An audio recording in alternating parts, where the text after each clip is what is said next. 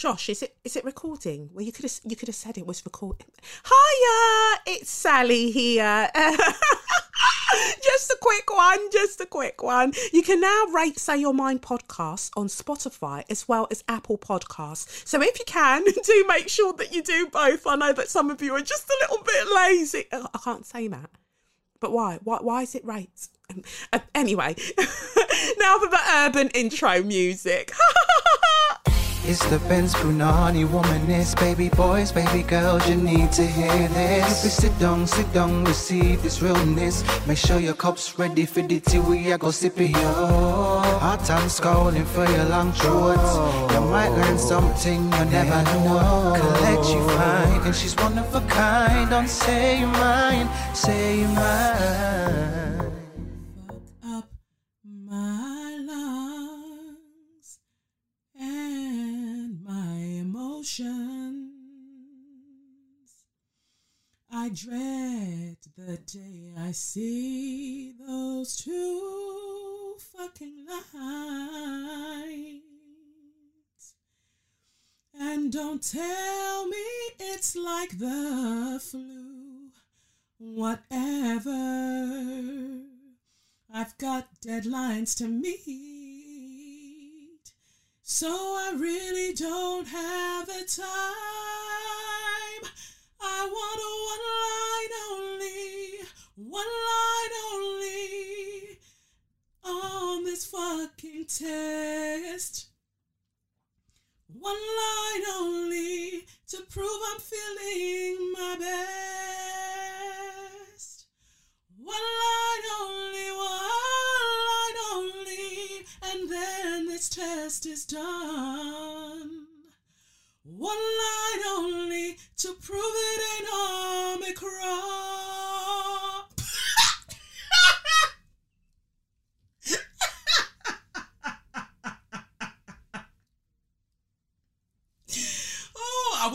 Oh man, I could have done a bridge in every. No, I couldn't hold it. I had to laugh. I'm sorry. Man, I could have. There could have been a bridge and all, but you know, I'll wait. I'll save that. If you're wondering what randomness you're listening to, this is SYM, officially known as Say Your Mind, unofficially known as what? That's right, suck your mum. Welcome to another week with me, Kelechi, in a rascal place to be. Yeah, so first things first, no Iggy. You can go and save the link for the live show.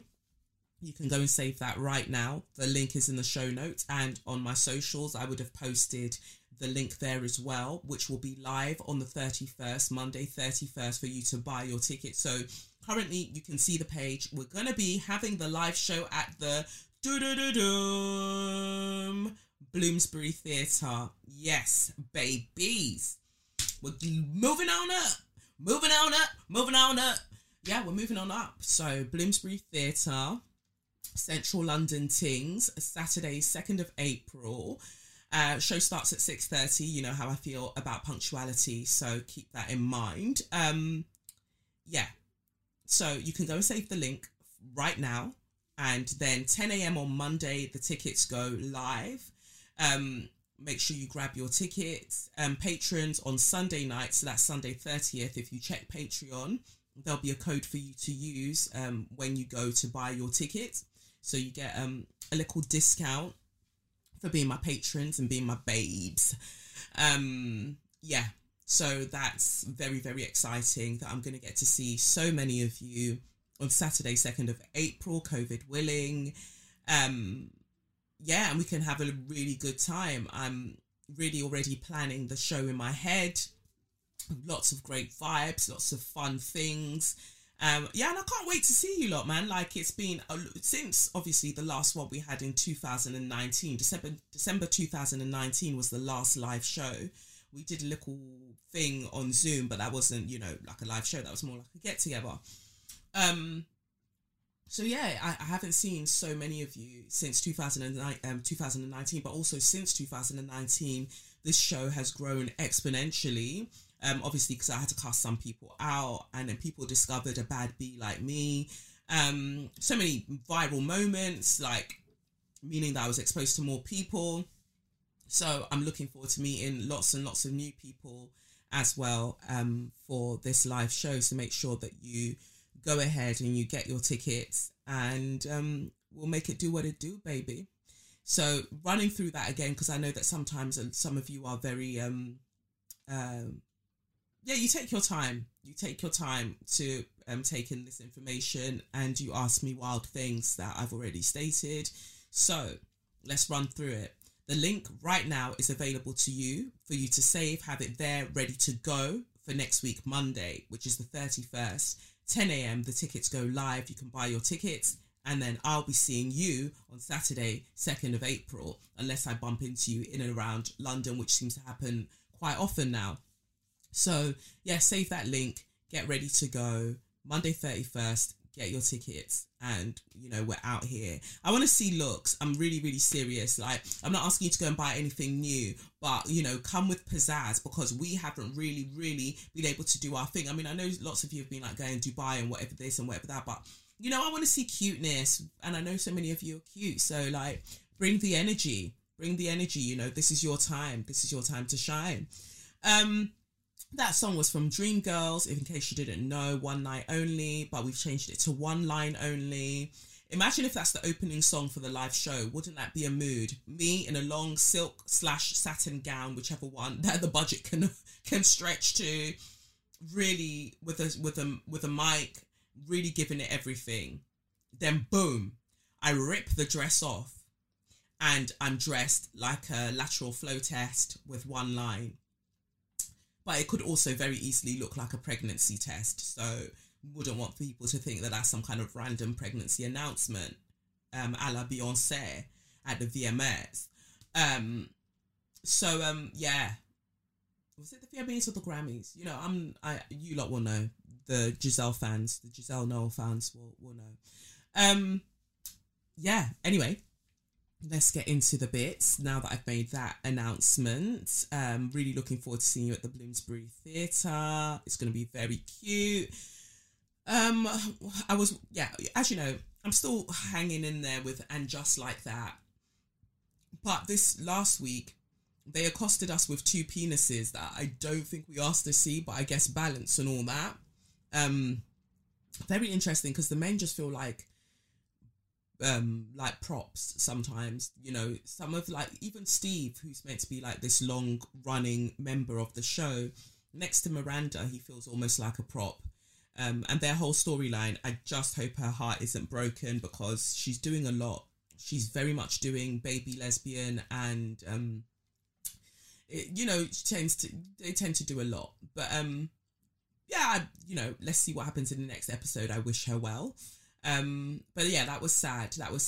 Like, Steve really brought out the actor who plays Steve. He really brought out the acting then.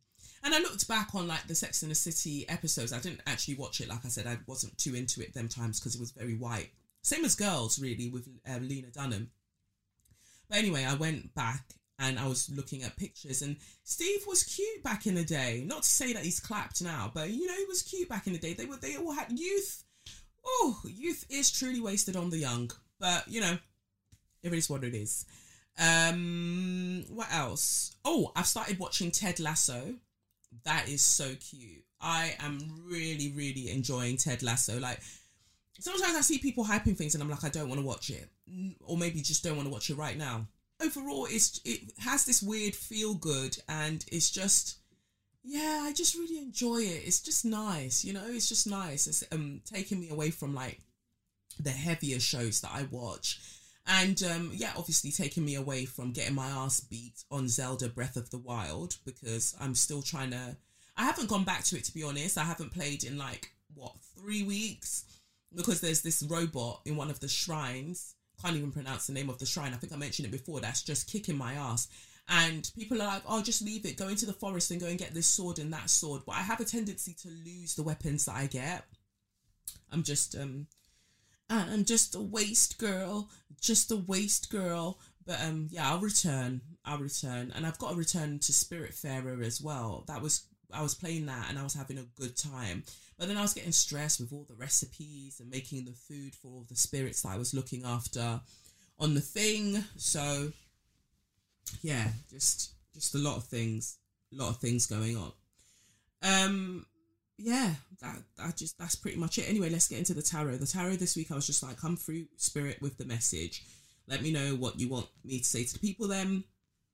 First card that came out is the Two of Cups. We've got the Ace of Pentacles, the Eight of Wands in reverse, and we've got the Six of Swords. And from the Wisdom of the Oracle deck, we've got Thinker, number 44.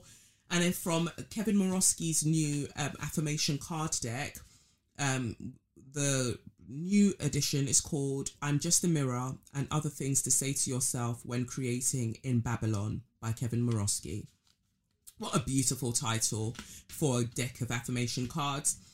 The instructions are: shuffle the deck, pick a card for the week, put your full intention behind its message. You're a don in these creative streets and deserve all the good things. So for those who keep pestering me about spiritual seasoning cards coming back, they're not, but these are also other cards that you can get. Yeah. And so the card that came out from Kevin Morosky's new deck says, don't be Fiona. And behind it says, you'll always be honest when it's time for questions. Interesting. So, Two of Cups, reciprocity. Expect from people to give of yourself what you expect from other people. That is the message I feel that is coming through strongly initially. Reciprocity is important. I'm just moving my pillows back. Stretch my legs. Reciprocity is important in this life. For some of you, you need to start, asking for more from people around you. It's not just a case of you constantly giving. You need to ask for more. For others, I don't know whether it's like you're giving birth in the spring when things start to bloom, or like an opportunity is coming to you around that time. But it's about give and take, like finally heading towards the things where it feels a bit more balanced, and you have to be open to it. Messages, Eight of Wands in reverse, messages are coming through that require you to probably change the way that you think. And probably that's why the messages are delayed in coming through. There are habits that you know that you need to let go of and move on from, but you're very much still trying to hold on to them. But, if you want the things that you say you want, you have to be willing to let certain things go. And you have to be willing to meet some people in the middle, or they have to be willing to meet you in the middle. It can't always be like you doing all of the things. Let's see what it says to the Thinker, number 44, as that message is being shaped for us. Number 44. Oh, that's a great car number, isn't it? Max Verstappen is changing his car number because he's the current world driver champion. He can change his car number, and he's changing his car number to number 1. At first, I thought it was very, very audacious. But then realising that his kart number when he was karting, because that's where a lot of the drivers start. They start in karting and work their way up. His car number when he was karting, or his kart number when he was karting, was number 1. So he's going back to his original number as opposed to 33. But, 33, I felt like it held a lot of good juju for him. But maybe one might do the same. Who knows? But, I'm pretty much hoping that it doesn't. Sounds mean, but obviously I have a vested interest in number 1 energetically, not working out for him. But then number 1 is a master number. So, sometimes you might, think that people are a bit wayward, but the stars align for them. Yeah, so whatever. Anyway, Thinker, number 44. It says here, the ability to reason and strategize is the focus now. Take things at face value and follow the logical path. Your calculations will prove to be correct, for in this moment there is no deeper meaning than what is obvious. Things are exactly as they seem. You have all the information you need. Keep it simple and you will win the game of life you're playing right now. Relationship message says, love is not logical, but when you choose a partner, it is good to have things in common other than desire. What was I just saying? This is a time to weigh the pros and cons of your partnership. If there is enough common ground, go for it. If not, there are other fish in the sea, and literally the Two of Cups, they're by the water. One person standing in the water and one person standing on the sand, both offering each other the cup that they're holding. Yeah, don't force it to work. And should others tell you who they are, take them at their word. Now is not the time to indulge in a fantasy. Sweet, sweet fantasy, baby, in my heart, fantasy. Mariah Carey's going to slap me up. Maria Carey. Anyway, no matter what, in this case, the facts are the facts. And that's on what? Mary Had a Little Lamb. They didn't write that, but I'm telling you that that's the case. Reciprocity. If people are showing you who they are, they're not meeting you where you're trying to meet them, then like you have to see it for what it is and stop trying to ignore the messages there, because there are more blessings waiting for you, especially as things get warmer for us in terms of, well, I'm talking about those, I guess, in the northern hemisphere. As things will slowly get warmer for us, you know, there are brilliant opportunities waiting for you, but those messages aren't able to find you. They're not really coming in because you're not willing to move on, you know, within your mind from whatever it is that you're trying to hold on to. Prosperity message says, calculated action is called for now. It's important to sit down and plan a strategy. Focus on the steps you're going to take to claim your prosperous life. Lists are your friends now.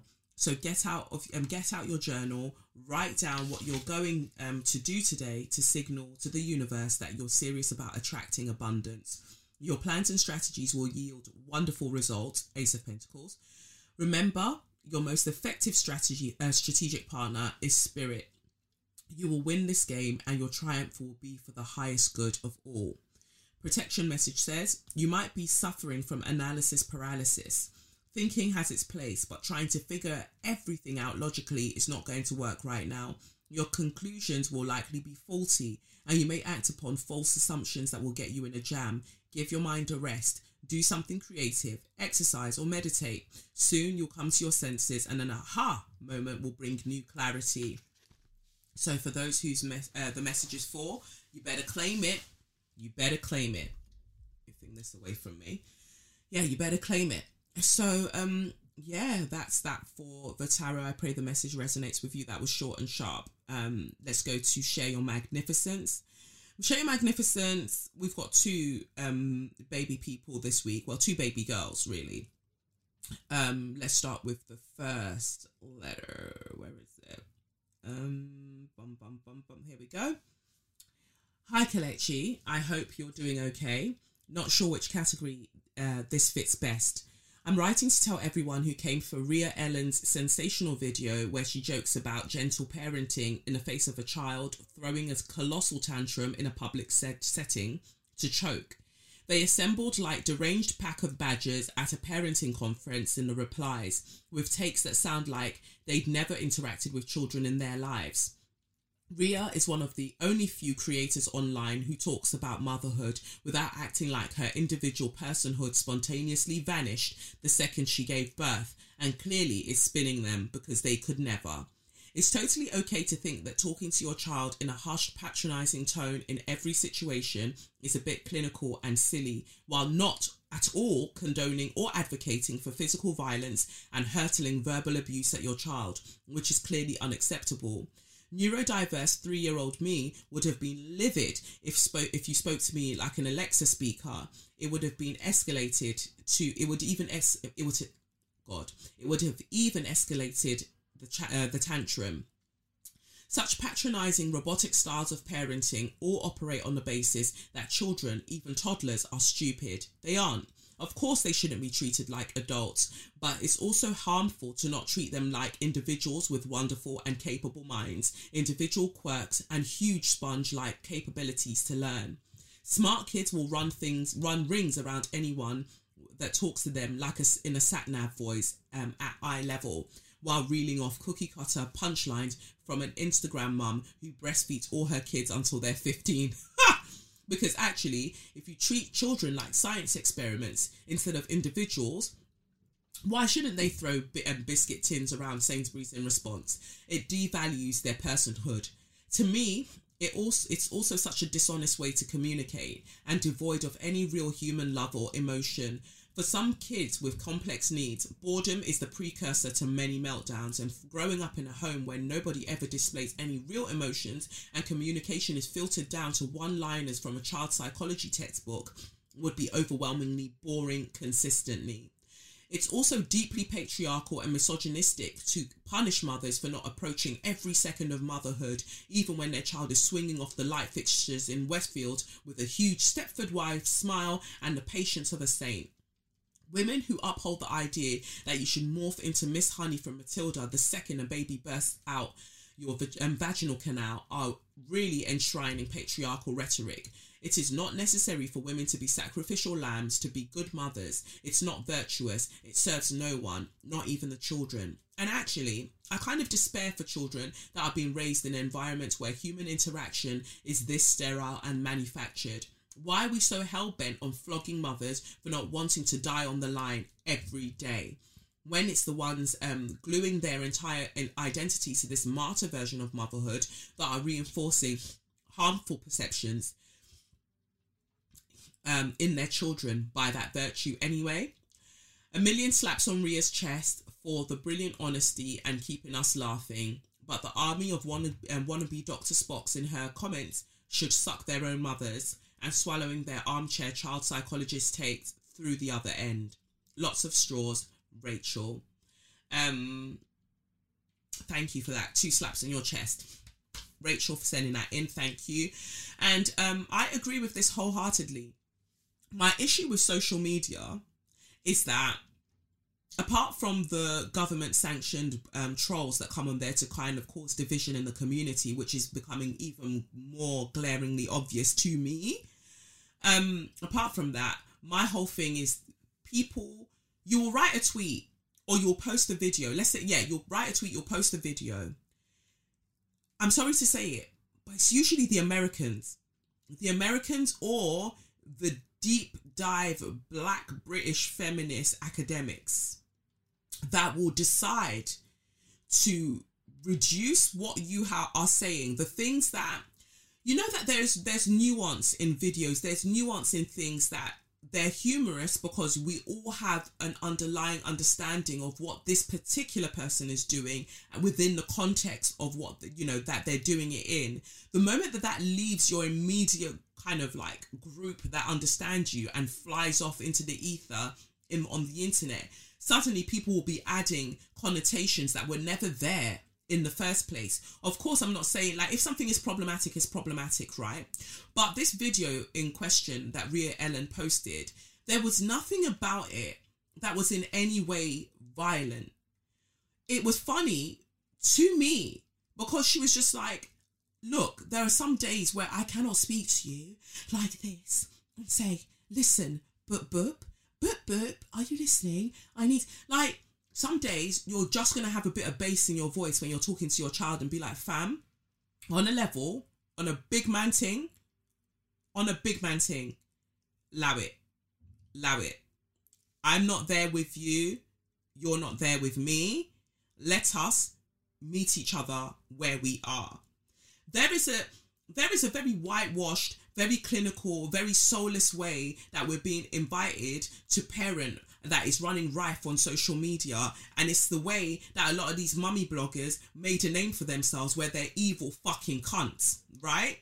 And when their cuntdom is now shown later on, everyone's like, oh my god, even when they're doing, oh no, I'm a mum that loves to like drink wine, I do my parenting like this, and no, they are still enforcing certain narratives. And everybody rushes to them, and everyone wants to go and wear them long fucking floral dresses with the high shoulders, because and the shoes that you lot like to wear, or is it trainers that you lot like to wear with it? And then you'll now add some extra harsh highlighter to your hair, all because everybody's trying to look like this one version of motherhood. Who the fuck are you? Who the fuck are you? Who are you? How do you parent? Of course, it's great to take tips from this, from literal professionals, right, about how you should go about doing certain things. And of course, historically, the way that some black parenting or a lot of black parenting has been done has been a microcosmic manifestation of white supremacy because of the hierarchy that they came and enforced on us. We now try to enforce those hierarchies within our home and say, well, I'm the parent, you're going to listen to me, and da-da-da-da. There's no way for people to come with their individual personalities. But to me, these are two ends of very, like, a vast spectrum. They're two extreme ends of the spectrum. There is somewhere that you can exist in between, where you are loving to your child, you hold space for your child, and at the same time you're like, look, fam, let's get it right. Let's get it right. Like mum's not a dickhead. Like, come on.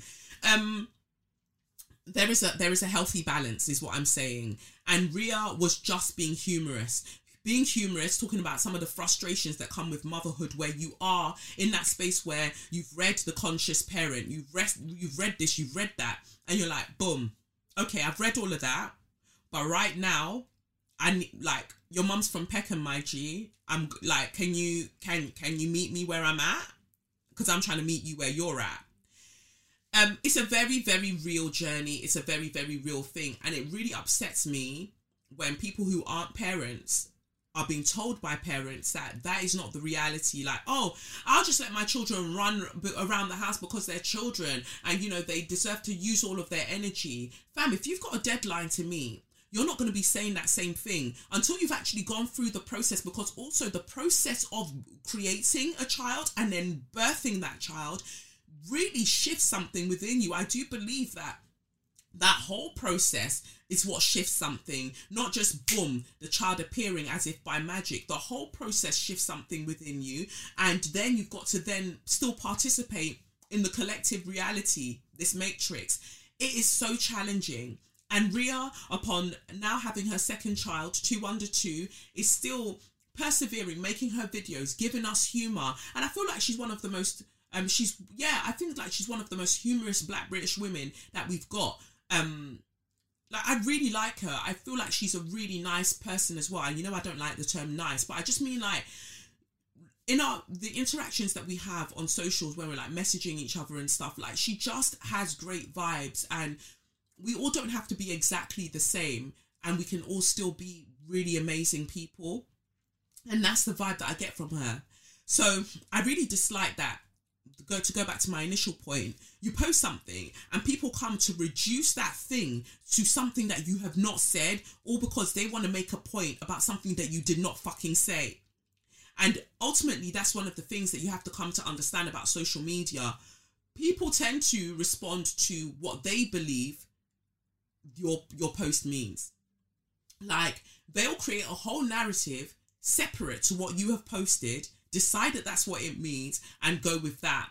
And again, there is a very real problem with Black Americans seeing things that Black British people do, and due to the exceptionalization that comes with having an American identity, because you've got the Black in front but you've got the American behind, and the American part of that identity being what drives the subconscious. We are the greatest country in the world, rare.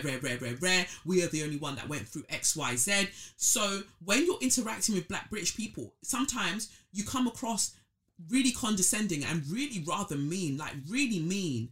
Like, but then when we clap back now, oh, we're the problem. Oh, we're the ones that don't take your struggle seriously. Like, let's all respect each other, because it was very, very clear to me what Rhea was doing in that video, and it spoke to me as well, because I'm very, very gentle with Lev. Like, Lev will land me like a head spinning slap out of nowhere, because he's still figuring out life.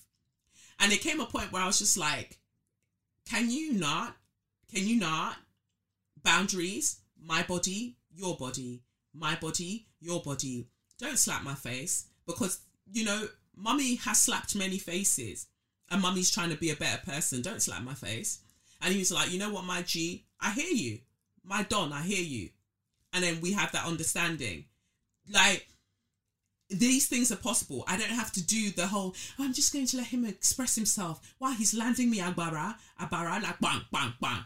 But, boom, boom, boom. But, because, I just want him to express himself. No. You're not expressing yourself on my cheeks. You're not expressing yourself on my cheeks. I'm so sorry. Even to give a more like grounded example, ever since I stopped breastfeeding Lev at like 17 months, and that was a real hard slog. Stop breastfeeding him at 17 months, but he still tries to play with my nipples. Randomly, when he wants to sleep, he'll come and grab my breast and he's trying to play. And I don't like it. I just don't like it. I didn't enjoy the process of breastfeeding. Pardon me. I didn't enjoy the process of breastfeeding. It was just all a lot. I went through so much, right? And so being touched on my breast, it's never even something I've ever even enjoyed sexually, like TMI. I've just never enjoyed it. The breast is not a zone for me that is arousing. I don't like it, really. So when he does that, it makes me really uncomfortable. So that's when I had to start really teaching him about boundaries. And I was like, Lev, mummy doesn't like it when you do this. It doesn't feel comfortable. And so I need you to understand, my body, your body. I won't do anything to you that feels uncomfortable. You don't do anything to me that makes me feel uncomfortable. And we keep that rule when we are interacting with other people that we encounter. And you know what? Lev, at 2 years and however many months old, he now says, my body, your body, my body, your body. Like, he's learning in that way, but I'm not going to be like, oh, just touch up my breast, touch it. No, I don't like it. So I'm going to enforce certain boundaries, and I'm going to do it in a manner that is healthy for both of us. I don't want to come at him with anger when I do it, or irritation when I do it, but understanding that momentary anger, that irritation does exist within me. The moment I feel that sensation, I need to check myself, self-regulate, and then come at him with, a healthy manner of explaining that to him, but he's already understanding what bodily autonomy. Because upon all the gentle that you're speaking to these children, because this whole vibe has been around, especially in the white space, and I know that even in black spaces, we practiced this for centuries before white supremacy came and interrupted the thing. So if we're talking about just the version that we're seeing in mainstream culture that's been around for decades, why are your children still shooting up schools then? This is what I'm saying. That there is a way to go around about things that's a healthy medium, or that's a healthy space of where you're just existing. And I know there are some advocates who are just like, no, it's this all the way, and you know what, that's fine. It works for you. But basically what I'm saying is that I don't condone like being out of control and hitting your children and just being wild. I do not condone that. At the same time, I think that you can show your children that you are a person, and show them that in a healthy way, and they will respect that, and you will respect them. I don't know, man. I just feel like leave people alone within reason. She was making a point that was humorous. She was saying it for the sake of being humorous, and people just decided that they were going to willfully ignore the clear humor of it just so they can get at a person. And I do think that it also comes down to how somebody looks as well. Ria Ellen is not light skin. She doesn't have her hair's shaved bald, and I think that this also plays a role into how people treat women online. And I've said it time and time again, people don't move as mad towards light-skinned girls. They do not move as mad to light-skinned girls who are deemed as conventionally pretty. They don't do that. But everybody else, they've got vim for. And that's women to other women as well, not just what men are doing, but women also ascribe to that and behave in that way. And I just find it really frustrating and overall disgusting. Anyway, that was the first Shea of Magnificence. The second Shea of Magnificence actually goes out to goes out to Cardi B. Because why? Cardi B is doing what a lot of the girls are not doing, and taking her position seriously, taking her position, her abundance seriously, and always remembering like where she came from. So Cardi B is covering the funeral costs for victims of a deadly blaze, a deadly fire that engulfed a building in the Bronx, where she's from. What does it say? The New York Mayor Eric Adams said, "We are grateful for Cardi B, a real superstar on and off the mic, for granting some critical financial relief to families of the victims. The city will be forever thankful to her, and also to the grassroots donors and corporate partners who have been able to offer immediate support for our neighbours in need to re-establish themselves during this difficult time." Cardi B is stepping up to help those who were rocked by the tragedy in her native New York City, paying for the funeral and burial costs of those killed in a building fire that killed 17. Cardi said, "I cannot begin to imagine the pain and anguish that the families of the victims are experiencing, but I hope that not having to worry about the costs associated with burying their loved ones will help as they move forward and heal." The fire ripped through a 120-unit tower in the Bronx on the 9th of January, taking the lives of 17 people and sending many more to hospital. Victims ranged in age from just 2 years old to 50. We're told Cardi will cover both funeral and burial expenses and has teamed up with the Mayor's Fund to advance New York City to make sure everyone is covered and the wishes of their families are met. Cardi says she sends her prayers and condolences to everyone affected by this horrific tragedy. Fire officials believe a broken space heater caused the blaze, but 2 interior doors that were left open allowed smoke to fill the building. Officials say those doors were supposed to have been closed and are investigating why regulations weren't followed. But this is the thing, when people aren't generally living in social housing or, living in these very unfair conditions, right? It's kind of, it reminds me of Grenfell. It's like the council, the local authorities ignore that they need to care about the well-being of the people who live there. Like, if the heating was working, if they had access to constant heating and weren't charged on a mad vibe, somebody wouldn't have to have one of those space heaters, would they? And they had to have it because the building clearly wasn't up to scratch. And now people have lost their lives. And, it's something that's happening around the world. So when are we going to say, you know what, actually, this is too much. This is unfair. How is it that people are dying because they're cold and so they put on a space heater and now the whole building is burning, yet there are fucking trillionaires that exist? That makes no sense. That makes no sense. And you can't say, oh no, well, they got where they got to because of hard work. Because again, no Molly May. No. We're not doing that. Because it wasn't because of their hard work. It's because of oppression. That is how that dynamic has been created. Oppression. So 2 slaps on Cardi B's chest for doing what needs to be done. And Bria Ellen, like I said, 2 slaps on your chest because I appreciate you as a person, as a baby girl, as a mother, as all of them things. Keep doing you. So that's that for Share Your Magnificence, and I'll big up the first of this week's show sponsors, who are Dipsy. So, have you made a New Year's resolution? If not, if you're thinking about making a resolution this year, instead of depriving yourself and be like, I'm not going to do that, why not focus on providing for yourself, pleasuring yourself with Dipsy? You can focus on giving yourself pleasure, which is a habit you'll want to keep up all year, especially with Venus going retrograde, and she's going to come out of her retrograde feeling cute. Like, you need to treat yourself, treat yourself. And Dipsy Stories are wonderful for doing that. It's an app that's full of sexy audio stories, and now they even have brand new written stories. No matter who you're into or what turns you on, Dipsy helps bring the stories to life anytime, anywhere. But again, I keep imploring you, please not on the tube. Please not on the tube. Please not on the subway. Yeah?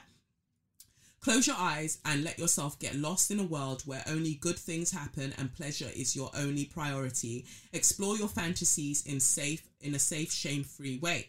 There are hundreds of stories to choose from, and they release new content every week, so there's always more to explore. And they also have wellness sessions to help you wind down and explore, and sleep sessions to help you drift off. Now, obviously when I'm doing these posts, I usually most of the time I get to try out the thing, like same as, you know, other brands I've mentioned. So, but this was the first one I was just like, this is interesting. Like, I'm more of a visual person, but okay, let's listen. I say I'm more of a visual person, but fam, my Mercury is in Scorpio.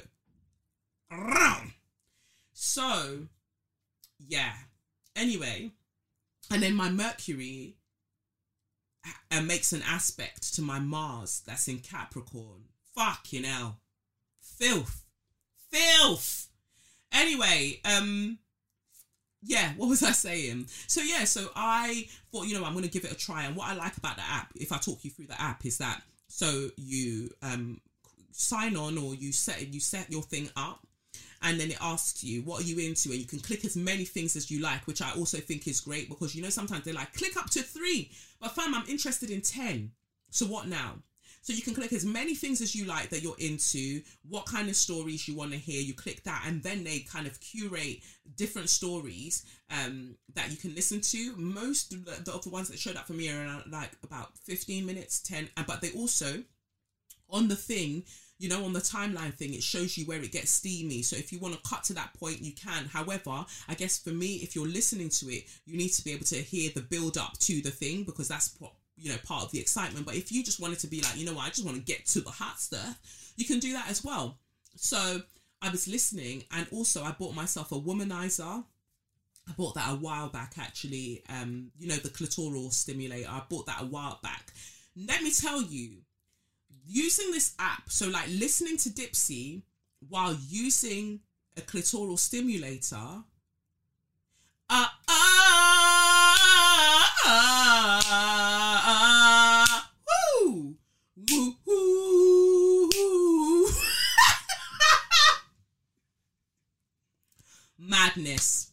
madness, great times to be had by one. Wow. It was just, I mean, whatever you want to use whatever you want to use. I'm just saying to you that combo, that was a bass boss. That was a finisher. Yeah, I just thought I'd share that with you. I'm just saying, like, it was a great, sirens again, sirens every day. Anyway, that's exactly what it was. Sirens everywhere. Anyway, for listeners of the show, Dipsy is offering an extended 30-day free trial when you go to dipseastories.com/straws. That's Dipsea, DIPSEA, stories.com/straws. So you get 30 days full access for free when you go to DIPSEA stories.com/straws. And go and enjoy yourself. Like, see how you get on. Go and find stories that excite you, and live your best life. Anyway, let's get to So You Mad. Your flowers and the May night showers. The champagne showers, is that different from golden showers? I'm singing Hours and Hours by Monet Long. Yeah, I was wondering. At first, when I saw HRS, I thought it was Hers and Hers. But then when I listened to the song, it was like Hours and Hours. It's a banging tune, gosh. But I was like, when she said champagne showers, I was like, are people pissing on people? Obviously not kink shaming, but still, I wasn't quite sure about whether I wanted to sing that with all of my chest, because I'm not into them things there. Anyway, this week on So You Mad, let's start with Jordan Chain. I think her name is. This blogger, is she a blogger? A mummy blogger type of person, a mumfluencer. Is that what people would call her? Let's see. So she's a YouTuber, and her son had a puppy that passed away, and she forgot to edit out the clips of her forcing him to cry more for her video thumbnail so she could get more views. Honestly, the world has really, really lost it. But I'm just looking here. She deleted her YouTube, but then she's brought it back. I just think that it's really wild that people are doing this. And this is what I was talking about earlier with, especially when you're doing parenting and you're doing it online, there does get to a point where you are being performative And I just didn't want to ever find myself in that space. I wanted to parent from an honest place. Not to say that people who are doing that aren't parenting from an honest place, but there does come a point where it does become contrived, right? You have to create get everybody together to do this particular thing and do this way. But I just pray that there are boundaries and around all of that, like parameters around all of that. Like, we're doing this now, family, we're going to just shoot these bits and then move on from there, but never going in and extracting their authentic emotions for the sake of views. Like in this case, I think that this is wild. If she just posted the video and she was like, the puppy died and he's crying, that's fine, but you were telling him to cry and cry again, that no, he needs to scrunch his face up more. In fact, let me see if I can play it to you, see if you can hear it. 1 second. Let's see. Hold on. Come closer. Put your head right here. Come closer. Closer, down. Put your head down here. Act like you're crying. Really quick. I am crying. He said, I am crying. Go like this. No, Mom, I'm actually seriously crying. No, I know, but go like this for the video. Go like this. Put one hand up. Go like this. No, go like this. Put your hand like this. But let them see your mouth. Let them see your mouth. No, Mom, I'm actually crying. Look at me. Look at me. Look at me. Look at me. Look at me. I'm actually crying. I know. Look at me. Look at me. Look at the camera. Look at the camera. And like, it's so wild. It's so wild because her son is like, no, Mum, I'm actually crying. Mum, I'm actually crying. Like, my puppy's died. I'm actually crying. She's like, no, but you've got to cry like this. Put your hand like this. Put your face. Lord, I want better. I want better for people. But seeing that, just made me very, very uncomfortable because, that is the reality for a lot of people who then their whole family life then becomes this online thing. And I just think about the children. I think about the children and I hope that they're okay and they know that there is life beyond the lens of the camera. I'm sure that there are families that handle it well, who are just like, no, we film at this time, we record this, we do that. But then sometimes I think about the fact that there are some moments that are caught that I watch online. And I just think, so do you have cameras just set up in every room? Because how is this how is this an off the cuff moment for there to be a camera there set up in that space? So do you just have cameras set up all around your house constantly to catch bits? And then if something's funny, then you go and use it. I don't know. There's something about it that makes me feel a bit uncomfortable. And I just want to know that all these children are okay. But, do what you want. That's your family. But I'm just, these are just my thoughts. And people enjoy it. People enjoy great content. They enjoy funny content. They enjoy content that makes them think. But who is regulating this? I hope that families are, thinking about the well-being of their child and their parents aren't just moving mad or for the sake of clicks. That's important.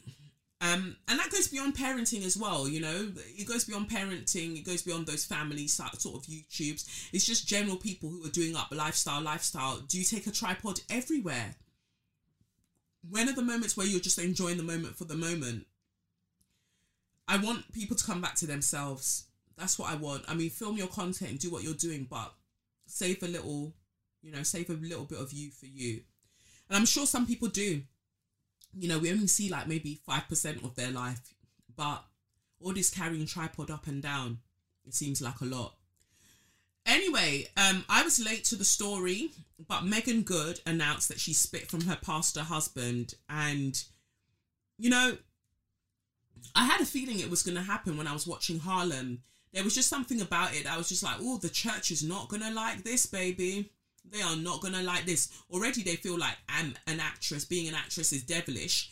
So now you're an actress and you're in you're in this kind of conundrum with your ex who's now engaged and rare. Even though they made her a professor of anthropology or whatever or is it anthropology or women's studies? I can't remember what she does. But she's is she a professor? Yeah, or something. Or a lecturer. But anyway, I enjoyed Harlem. But yeah, she's doing that. And I remember watching it thinking, ooh, I don't know how this is going to bode for their relationship, because everybody's mad. Everybody's mad. And I know that he's an actor as well, or he's some kind of producer, whatever. So he's doing his thing as well. But you know, the rules are always different for men. And it just makes me sad because, you know, I feel like, no, be real. Like, Megan Good, she's too juicy for church. You know, she's just too sexy. She's too beautiful for church. Not that I feel like church is a trash place, but at the same time, I don't not think that it's a trash place.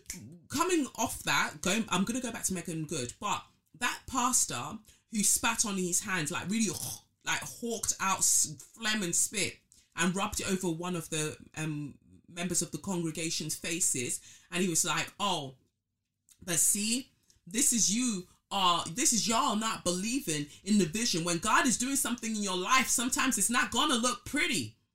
Let me tell you something. If God spat phlegm in my face, I'd be like, God, come down now. God, G-O-D, yeah, you know me. Yeah, G-O-D, you better know me, because I don't play that. When you put me in human form, you knew that I could throw hands. So now if you want to get to it, you better come down in human form and let's rock it out, because you're not flemming up in my face. I'll tell you that for nothing. So God knows how I roll.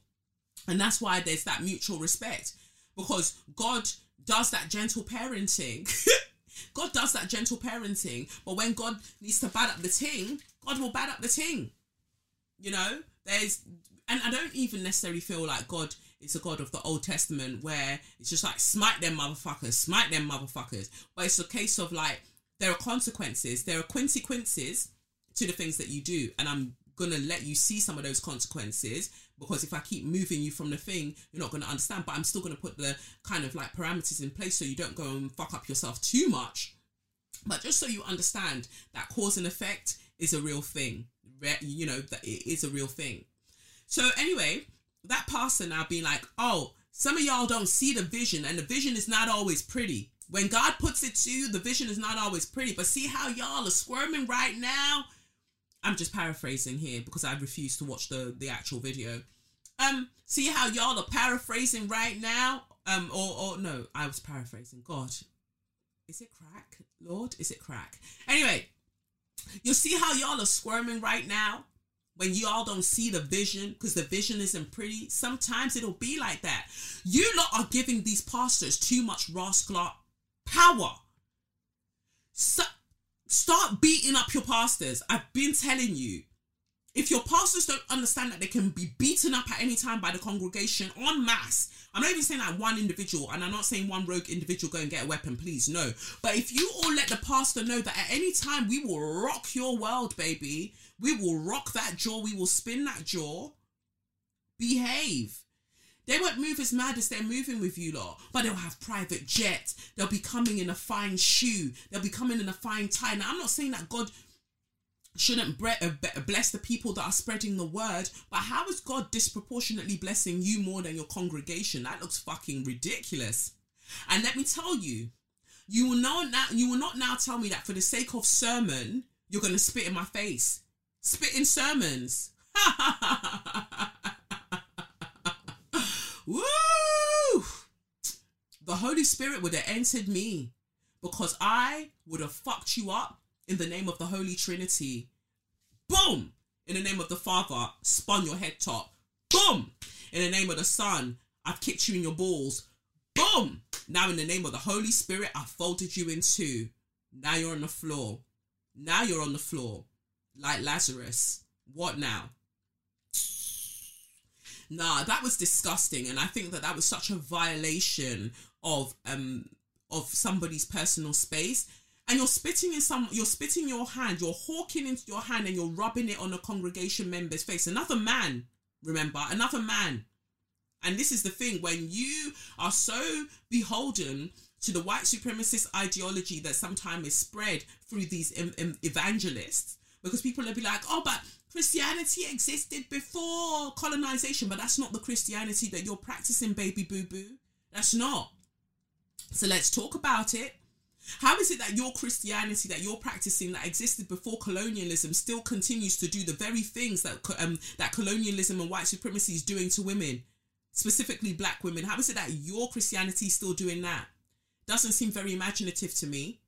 So you've now spat in your hand and you're rubbing it on a male member of the congregation's face in a panoramic, in a panna cotta, in a panda bear.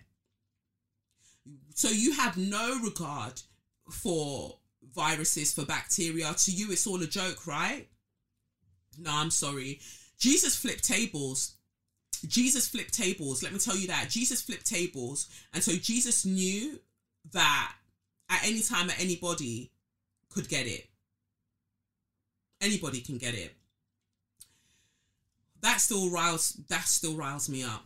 Just knowing that video is there just riles me up. I know that he came out with one kind of apology, that he was really in the spirit and he was really trying to make a point. There's no point that you'll ever need to make in this life that requires you to spit into your hand and rub it over my face to say that this is how God's vision, and when God puts a vision into your heart, it can look blurry. You know what's going to look blurry? Your eyesight when I punch you directly in both of your eyeballs, because that's what it's going to be. Bam, bam. Both of them. Boom! I'm going to punch you in your face. Ridiculous behaviour. Ridiculous behaviour. You need to start having boundaries with your pastors. All of you that be doing, oh my God, she's doing tarot, I don't know if I can listen. Or, you know, you're playing the tarot, or you're playing the podcast and somebody's nearby and they're like, oh my God, no, I've got to know, I can't listen to this. No, I've got to go and listen to the good word of the Lord because this is just too much swearing. This is so bad. But your pastor's busy fingering the congregation. Woo. Whatever. And I feel like it's good to be clear at this point that I wholeheartedly believe in God. Wholeheartedly still even believe that Jesus was the Son of God, as we are all children of God. What I do not believe in is some of the deeply entrenched, very misogynistic, very anti-black woman rhetoric that is pushed through a lot of the churches that a lot of you lot go to, whether by the pastors, by this, by that. It's so stifling. So it brings me back to my initial point that Megan Good, to me, she had too much sauce for the church. Too much sauce.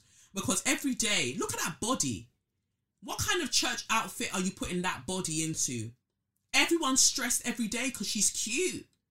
And it would have been a hard place for her to be in.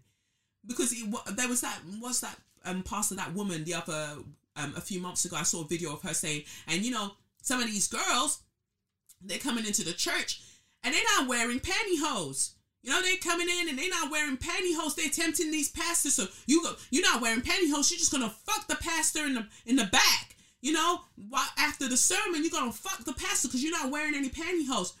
How thick do you think pantyhose are? As in tights. How thick do you think they are? If I wanted to fuck the pastor at the end of the sermon, I can rip the pantyhose. Like, what is wrong with you? Right? What are you talking about? And also always talking about women as if they're these vixens that are just there to lure men who don't know any better. If you are strong in the word, baby, if you are strong in the word of the Lord, and me just showing you this sexy smooth leg is going to get you to deviate, I don't think you were as strong as you thought. You really weren't. I'll tell you that for nothing. It's just sad because, you know, 17th of June, 2021, you know, Megan Good is saying, happy anniversary, love of my life. We've got, what did she write in that post? I feel I must have saved it. Here we go. Which one is this one? She says, to the love of my life, my husband, purpose partner, happy anniversary. This font that she uses to write her Instagram post, that's the only thing I'd want to talk to her about. I've just got something. Something about the font makes me uncomfortable. Anyway, to the love of my life, my husband, purpose partner, happy anniversary. This makes an #9, an eternity you go. You are the best. I think she makes to say, and an eternity to go. So they'd gotten to 9 years, and that was the 17th of June that she posted that. And then on the 22nd of December 2021, so that was 17th of June 2021, 22nd of December 2021, she now posts in that same font. And the funny thing is that they both put out the same statement as their caption, but she insisted on this font. So she wrote, "After much prayer and consideration, we've decided to go into our future separately but forever connected. We celebrate almost a decade of marriage together and a love that is eternal. There's no one at fault. We believe this is the next best chapter in the evolution of our love. We are incredibly grateful for the life-changing years we've spent together as husband and wife. We are also extremely thankful to God for the testimony being created inside us both for the blessing of our lives with each other." Well. And he posted the same post, what's his name, Devon, whatever. He posted the same post on his page with some other picture. I don't know if he used just a picture of himself. I can't remember. Anyway,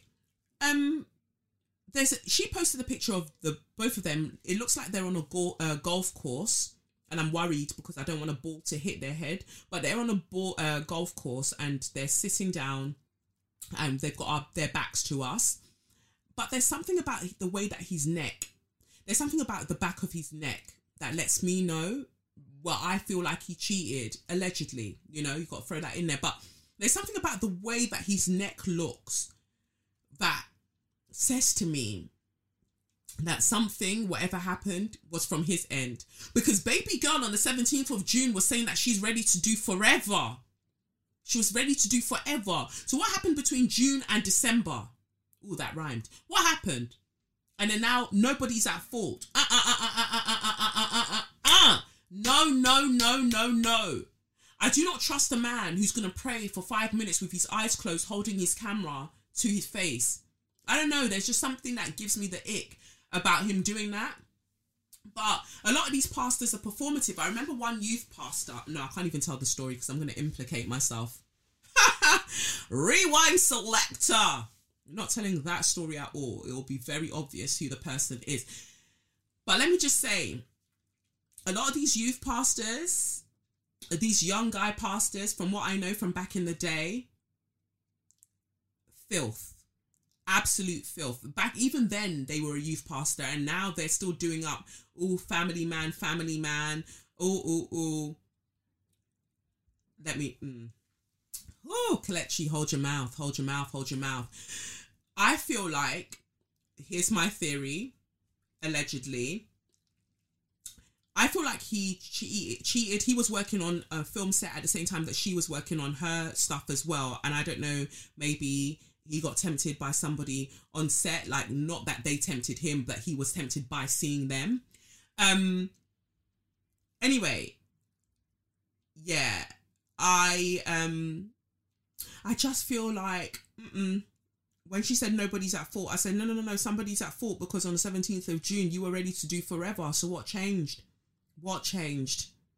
You know, I feel that she's trying to protect his reputation as a pastor, doing what he's doing. I feel like that's very much what's happening here, because if she were to say that this is what he done or that something untoward had happened and he's broken her heart, that then it wouldn't bode well for him as a pastor. And I think that oftentimes this is what you find that women do. They go out to protect the reputation of somebody that has hurt them and hurt them greatly. But, you know, Megan Good, she's good. You know, she'll be just fine. That sexy angel, she'll be just fine, you know, without him and his 5-minute prayers with his eyes closed, holding the camera to his face. She'll be just fine. He's giving me Derek Jackson vibes, and I can't quite pin it, but that's what I'm getting. So I wish them both well, and I hope that one day the truth comes out. But in her Instagram stories, Megan posted, once upon a time, she posted a tweet that somebody called Lecrae. They wrote, once upon a time, I thought I was done with Christianity, but the reality was I was just done with the institutional, corporatized, gentrified, politicized, culturally exclusive version of it. For her to post that in her stories, that also lets us know that there was an issue that she had with her doing what she wanted to do and the church. So even if, like he didn't cheat, right? There is still something about the fact that you meet somebody, literally they met on set, from what I remember from that Black Love documentary. You meet someone on set, you meet them doing the thing that they're doing, and then for some reason when you marry them, you think that they'll stop doing that thing that you met them doing at the time that you met them. It's so misogynistic that, oh no, once I get her and she settles down, I'll tame her and she'll be a good girl and she'll stop doing these things. You met her on a set, so she's going to continue acting. Same way that you are acting and also being a pastor or doing whatever you're doing, she's going to keep doing what she's doing. But for some reason, women are then pressured to stop doing what they're doing. It's different if, when we met, I wasn't doing this thing, but then life so happened to gift me this opportunity to do this thing, and now we are growing apart. That's a conversation for us to have, but I'm going to keep doing what I'm doing. I'll let you know that there are compromises that can be made, but not to the extent that I'm going to give up this gift that has come my way. Those conversations you can have. But the fact that you met me doing actor and then now there might be an issue, no, I don't rock with it. So I'm glad that the Christianity that Megan Good is drawn to is not the kind of Christianity that continues to oppress women, specifically black women. I love that for her. And she's better off without all of that stuff, like do what you're doing. But that gave us a clear insight, or a little bit of an insight into the fact that not all is well. But yeah, good luck to them both, whatever is going on there. Britney Spears is gathering her family up. Pardon me, she's gathering them up. Britney said it's Britney, bitch. And she said, toxic, all of that. For the sake of your sake, I wanna run. Your toxic shit's going under. She was dealing with them as they need to be dealt with, because they played with Britney too much under that conservatorship. Oh, look at me saying it. Look at me saying it and it not beating my ass. But you know what? I'm not going to repeat it. I've said what I said. Britney Spears posted, I flew home to Jamie Lynn on the couch watching her TV shows right after Justin and I broke up. I was a ghost there. And she put ghost emoji and lots of exclamation marks. I'd worked my whole life and I didn't know how to be served by mama. Sit there and get served the chocolate milkshakes with the perfectly crushed ice with the secret chunky sugar. Meanwhile, Jamie Lynn is 12. She indulges with the TV for hours, then goes to lay on a raft at the pool. I'm in shock because this was never my life, 4 exclamation marks. Justin's family was all I knew for many years. Things were different now, and Jamie Lynn had a new Nickelodeon show. All I remember saying was, damn, how the hell does a 12-year-old land a Nickelodeon show? 4 question marks.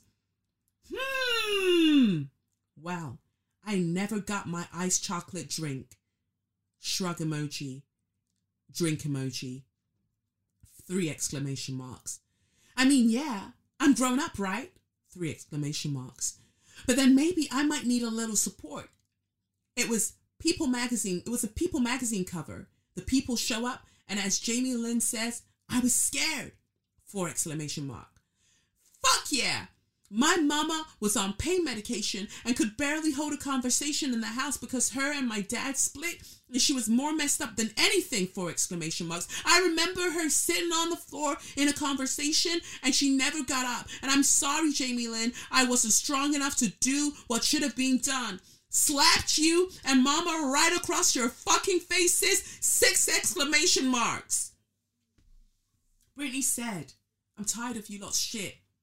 You're going to tell on me, you're going to start trying to destroy my character while you lot and your strong faces that look like thumbs have been chopping my money. Not today, 6 exclamation marks. Not today. It is Britney, bitch. And there's so much there. She's like, I came back from the heartbreak of breaking up with Justin. Culture take. And my family was not even there for me because my mum was high on pain meds. And Jamie Lynn was just there swimming and having chunky chocolate drinks. And nobody said, what about Britney? What about Britney, bitch? What about Britney? So, of course, I didn't do what needed to be done there. I should have gathered all of you up. I should have slapped you up. But I did not. I did not. Oh. Britney went through it. the more that she's able to speak for herself now, I'm just like, you know what? Let that chopper sing. Do what you need to do. And then she went on to come for Jamie Lynn again. And she said, you let it linger forever, saying you felt unsafe with me and weird. Fuck you, Jamie Lynn! 4 exclamation marks. My mouth was on the floor. The way you talked back to Mama when I came home. Shocked, out of my mind, 6 exclamation marks. You were fucking hateful to her. And I know Mama had been lazy with me, but I'm sorry. You deserved way more than a purse knocked at you by Mama. She should have whipped your ass. Poor Mama took it too, just like I did in the end. She worshipped you too much, and I know. But if you came out of my stomach, I would have popped that shit. I would have popped the shit out of your little ass. And that, Britney's letting you know she wouldn't be doing any gentle parenting. She would have popped Jamie Lynn's ass. Woo! Chile. She said what she needed to say. And then she posted, thankful, grateful, blessed. New day, new beginnings. Because you know what? Balance. She's like, I'm going to drag the fuck out of all of you and give you this violence and give you this chaos. And then I'm going to come and say to you, you know what? God bless us all. God bless us all. And no, on a serious note, I'm all for it. This is all a process of Britney being self-actualized. Let her say the things that needed to be said, because for so long she could not say what she needed to say, and these people were taking the absolute piss with her life. Like, the abuse was way, way too much. It was so unfair, like horrible. So Britney, tell your truth, baby. Like, say what you need to say, like, and do your little choreography, because I want for you. I want the joy for you. So many people who should have been there for you were not. And God, woo, I know that you're not in the business of smiting anymore, but should you get that desire, Justin Culture Take is right there, because he vilified this girl. He vilified her and slut-shamed her and did all manners of everything to keep his career doing what his career was doing. And we all thought, oh, look at Justin, not realising that he was a snake. Wow. Trouser snake, my back foot. Anyway, that was that. And then in the case of another white woman who shouldn't be doing what she's doing, some of you may not have been privy to this story, but there's a white woman who lives, she's dragging my foot across the bed. There's a white woman from Switzerland who's married to an Igbo man. Her name is Nwani Ocha. There's a whole kerfuffle happening at the moment because she married to an Igbo man. They visit Igbo land regularly. I think Anambra State specifically. I could be wrong. Anyway, the Igbo council in that area want to award her with the title or role of commissioner. They want to award her the role of commissioner, and people are hot. Rightly so. People are hot. People are vexed because they say that the basis of wanting to give her this commissioner role or this commissioner title is because she's done so much for the Igbo people by spreading the culture, by posting her YouTube videos and learning Igbo. And so for that reason, she deserves a commissionership or whatever it's called. A lot of black women, rightly so, are like, no, she shouldn't have that. And a lot of black men, wrongly so, are like, you're just jealous, you bitter, ugly bitches. One even said that, oh, come and see bitter leaf feminism or bitter leaf feminist. Every name under the sun. And I want for black men, specifically Igbo men, to not be so enamored by white pussy to the point where they're missing the road. Omo, you they miss road. You they miss road. Like, look at the road. You're what are you doing? And why is it? And this is a hill I'm willing to transcend on. Why is it that white women, specifically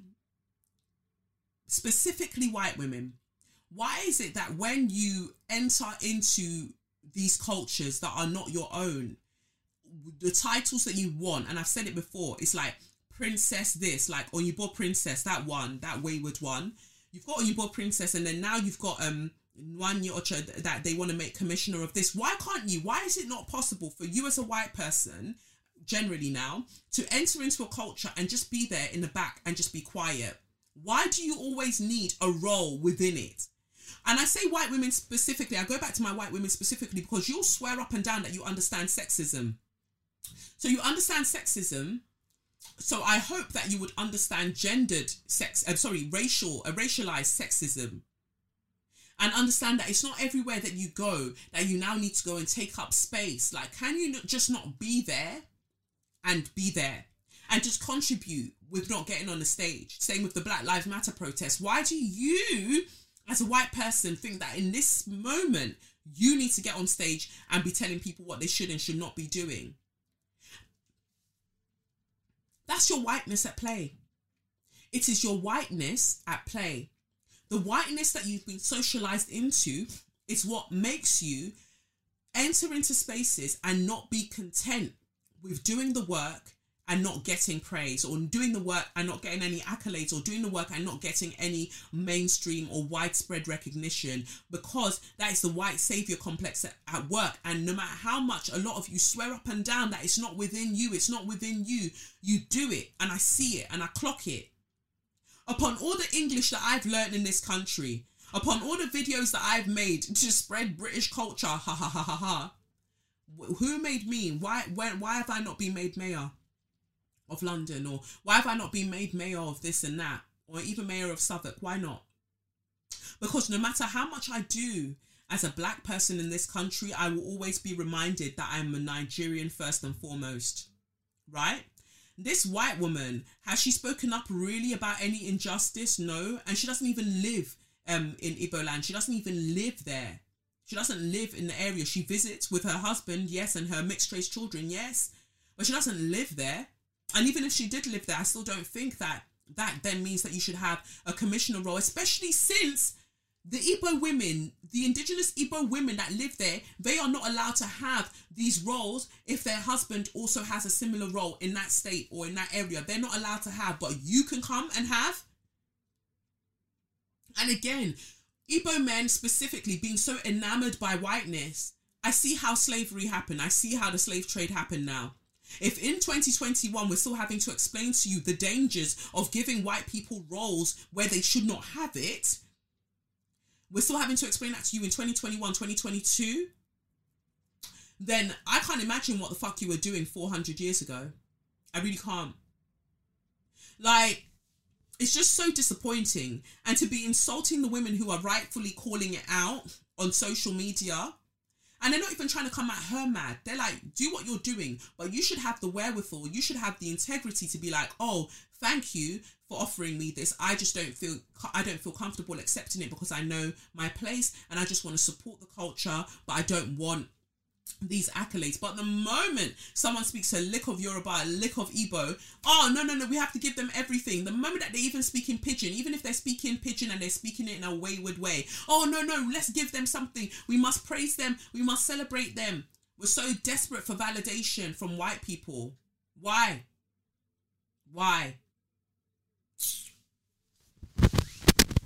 That's why you won't see me posting videos of like, oh, look at my partner speaking Yoruba, or look at my partner eating pounded jam and this and that and this and that. Like, for banter, in the past years, I might have posted something in stories, but it'll be very brief.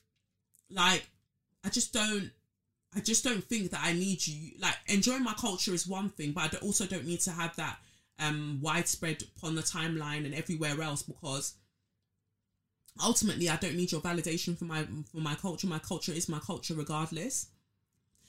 So somebody wrote here, some Nigerians are saying a white Swedish woman, I think she's Swiss, living in Nigeria with her Igbo husband should be one of our commissioners because she dresses in our clothes, eats our food and speaks our language, and that's pretty much it. They're calling her Igbo, even though being Igbo is not something you earn or is out on you or is put on you. It's by blood.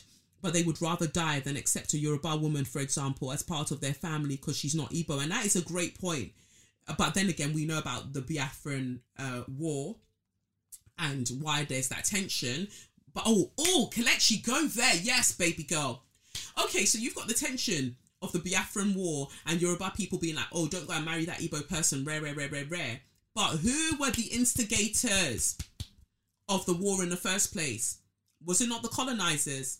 Was it not the white people, the British, the Dutch, all of them people, the French? Was it not those people who helped bring this situation about that caused that drama in the first place? Was it not due to the forceful amalgamation of different ethnic groups of people, the Hausa, the Igbo, the Fulani, all of these people, forcing them to become a nation known as Nigeria, that caused this resentment? Wherever you look at, the discord that we are facing as people, as Nigerian people, was brought about by colonialism. So then saying that, oh, well, this white person can get a title that a black woman who's of that place cannot get. Well, there you go. That is the insanity of it all. That is the madness. Somebody else wrote, she doesn't live in Nigeria, doesn't pay taxes here. Only qualification apparently is a YouTube channel where she seemingly appreciates the culture. Igbo women can't even hold political positions in their husband's states. I expect you to know better. This is embarrassing. They're saying that to somebody who said, I stand to be corrected, but if you're an American citizen, regardless of how you became one, you're qualified for these small positions. So what's the big deal with her being a commissioner if she's Nigerian, Igbo, and qualified for the job? But she's not. She's literally not. What has she actually given to the economy, the infrastructure of Nigeria to say that now they need to make her this? No, leave it. This person I'm reading from, her name is Uloma. She wrote, nobody's going to appoint you commissioner for tourism anywhere in the world for promoting a country/culture that is not yours. But look at you fawning over a white woman and asking that she be given a political appointment because she wears your clothes and speaks your language. And they put the nauseous emoji. So they want to make her a commissioner for tourism. What does she know about it? Other than being white, what does she know about it? Why give her a role that she's not qualified for, all for the sake of, oh, we just want to make her feel welcome? Yeah, she's Swiss, I was right. Swiss blogger, married to Onye Anambra and mother of 3, interested in the culture, values and heritage of the Igbo people. And she's got 71,000 followers, and she chews chewing gum in a very interesting way. Yeah, I just don't like it. I don't like it. And you can see that she's enjoying the drama, because she tweeted and she was like, one day offline and this happened, and it shows that her name was trending. Yeah, I just think, there's something very, very uncomfortable. I don't like it. I'm all for, celebrating each other's cultures. You're in a partnership, you're in a relationship, a marriage, whatever, like celebrate each other's cultures. But there's something that white women do when it comes to these, when they're doing these Nigerian or performing Nigerianness online, that really grinds my gears. White men do it, yeah, on the side, they're ridiculous, they just look pathetic. But you can see for the general one, they just want to do a couple dances and they're just there. But I know that in Nigeria themselves, they're trying to assert themselves in a mad way. I feel like everybody should just know themselves. While the dynamic is still so skewed across the world, I do not think that white people should be getting positions, whoever they are, they should not be getting positions of power within Nigeria. I know that underlying, there's lots of puppet masters who are white, but yeah, I just don't like it. That's my controversial opinion, basically. And people would be like, but you expect while you're living in Britain, and I'll take you back to what I just said, while the dynamics are still skewed, that should not be happening. You should not be getting more power when you already have a lot of power. Even if you're like, individually, I don't, no, you should not be having it. It's really that simple. Soz. Oh, and then there was the white woman who apologised because she said that if her children are forced to wear masks to school on Monday, that she's going to bring her gun. And I want to know why Americans, everything has to come to 2 + 2 always equals gun. 2 + 2. Sharon, can you tell us what 2 + 2 is? Oh, that's an AK-47. No, everything for them always comes back to the same thing. You want to shoot people. Why? Why don't you want your children to wear masks at school just so they can be, there's more likelihood of them being safe? And also their teachers can be safe so they can actually teach the fucking classes. But for some reason, this logic isn't going all the way through with these people. And yeah, it really bothers me. I'm just trying to find her video. But I remember her just saying, oh, well, if my children are forced to wear masks when they come to school on Monday, I'll be coming here with my gun. And obviously people were like, oh, so that's scary. And then she's now had to come back and apologize for saying such. But you meant it. You meant it. You were really going to roll up with a gun to your children's school, all because they were asked to wear a mask. And that's just everyday behavior in America, apparently. Then there's the US man who faked his own death, who has been found in Glasgow. What does this say here? An American man believed to have faked his own death is facing extradition after being arrested in a hospital in Glasgow. Nicholas Rossi, 34, was wanted by Interpol and faces a charge of rape in Utah in the United States. He was admitted to the Queen Elizabeth University Hospital in December with COVID-19, where he used the alias Arthur Knight. Police Scotland said he was detained under an international arrest warrant. Authorities in the US have confirmed that Mr. Rossi was also known as Nicholas Alaverdian in the state of Rhode Island, where he was involved in local politics and was a critic of the state's child welfare system. Mr. Rossi told the media in December 2019 that he had late-stage non-Hodgkin lymphoma and had weeks to live. Several outlets reported that he had died February 2020. A memorial posted online declared him a warrior that fought on the front lines for 2 decades for children's rights and said his ashes had been scattered at sea. Mr. Rossi is believed to have been traced to the intensive care unit at the Queen Elizabeth Hospital in Glasgow, where he was on a ventilator. Medical staff were unaware he was on Interpol's red list. He was arrested by at the hospital by Police Scotland on 13th of December on behalf of the colleagues in Utah. The Crown Office said he appeared by video link from the hospital in relation to extradition proceedings to the US. See, they can do the same extradition proceedings for Prince Andrew as well. Anyway, Utah's county attorney confirmed he was known in the state as Nicholas Rossi. Court records showed that the Utah officials were looking for him for an alleged rape. When he was arrested in Glasgow, he was on the run from authorities in several US states. Investigations by other agencies have recognised him as Nicholas Alaverdian, Nicholas Alaverdian Rossi, Nicholas Edward Rossi, Nicholas Alaverdian Rossi, Nick Allen, Nicholas Brown, Arthur Brown and Arthur Knight. The FBI also had a warrant for his arrest on charges of defrauding his foster father by taking out credit cards in his name and running up debts of more than $200,000. In December 2019, weeks before Mr. Rossi told reporters he had non-Hodgkin lymphoma, a Utah investigator contacted the FBI with information on his location. The Utah charges had come from an initiative to review historical sex assault cases where DNA evidence kits had not been tested. Nicholas Rossi was the suspect in a case in 2008. It had been closed by the lead detective without being referred to the Utah County Attorney General's office for screening. In 2018, the DNA review connected him to another sexual assault case in Ohio. Investigators believe Mr. Rossi had left the US and had led state legislators in other states to believe he was dead. The Utah County Attorney's Office is now working with federal and international agencies to extradite Mr. Rossi back to Utah. Utah County Attorney David Levitt said, "We will now have to go through the process of proving in a Scottish court that Arthur Knight is Nicholas Rossi. That will be a process that will take some time, but it's one that we're willing to go through because our victim in Utah has been suffering now for all of these 13 years. I have no idea what he was doing in Scotland prior to lying in a hospital bed with COVID."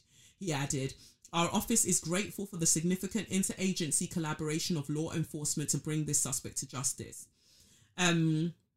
We credit Utah's Sexual Assault Kit Initiative, grant funded through the Department of Justice and the Bureau of Justice Assistance, as playing a significant role in testing backlogged kits and ultimately identifying the suspect. Mr. Levitt is also encouraging other potential victims of a crime by Mr. Rossi to come forward." One investigative reporter said, "Everyone was stunned when news broke that he was alive in Scotland.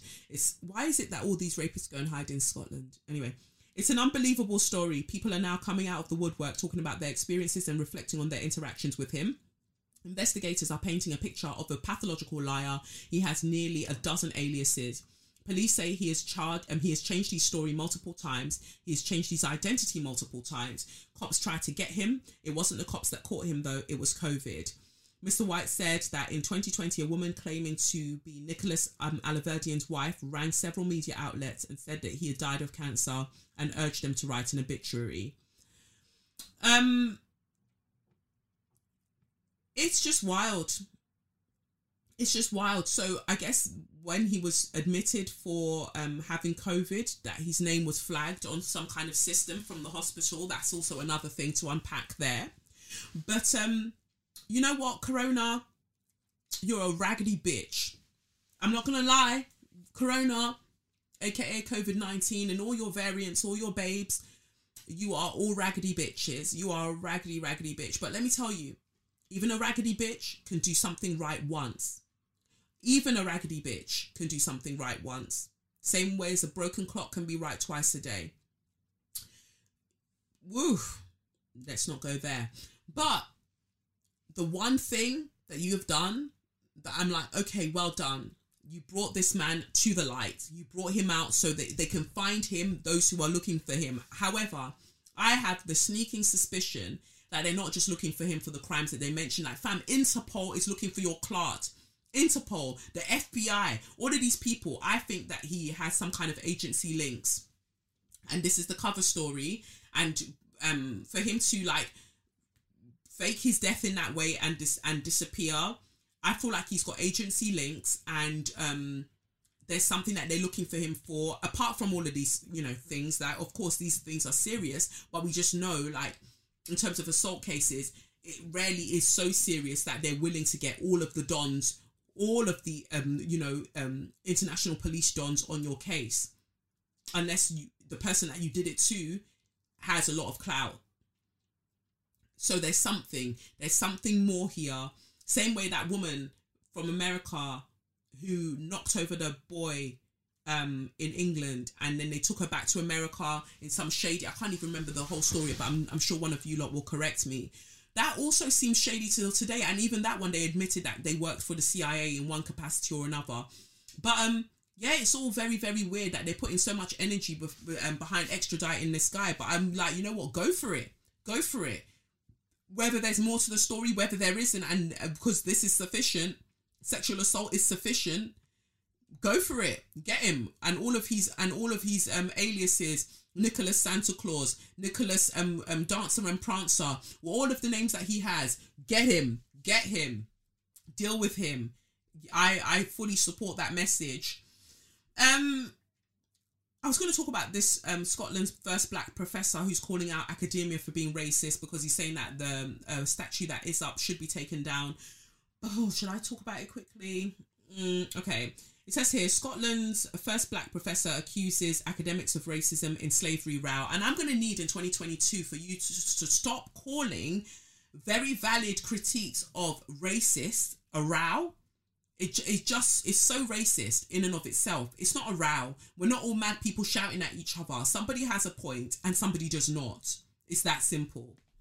So it says here, Scotland's first black professor has accused fellow academics of discrimination after an explosive row over Edinburgh's links to slavery prompted calls for him to quit as chair of two groups re-examining the city's history. Now, remember in 2020, we spoke about the fact that Scotland made this whole hoo-ha that they're going to be looking into their links to slavery.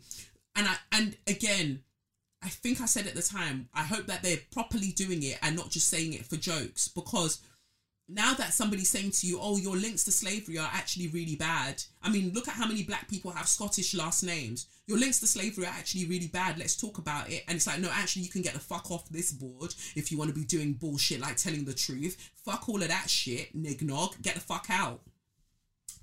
The row began when Sir Jeff Palmer, who is leading two separate reviews into the city and the university's involvement in the slave trade, denounced Jonathan Hearn and Sir Tom Devine, current and emeritus professors at Edinburgh University, as members of an academic racist gang, after Hearn published an article in The Spectator suggesting the City Council review risked being historically superficial, and Devine stepped in to defend him. Palmer criticised Hearn and Devine in a series of tweets which focused particularly on their views of Sir Henry Dundas, a controversial figure whose monument in the Scottish capital was vandalised in June 2020 during the Black Lives Matter demonstration.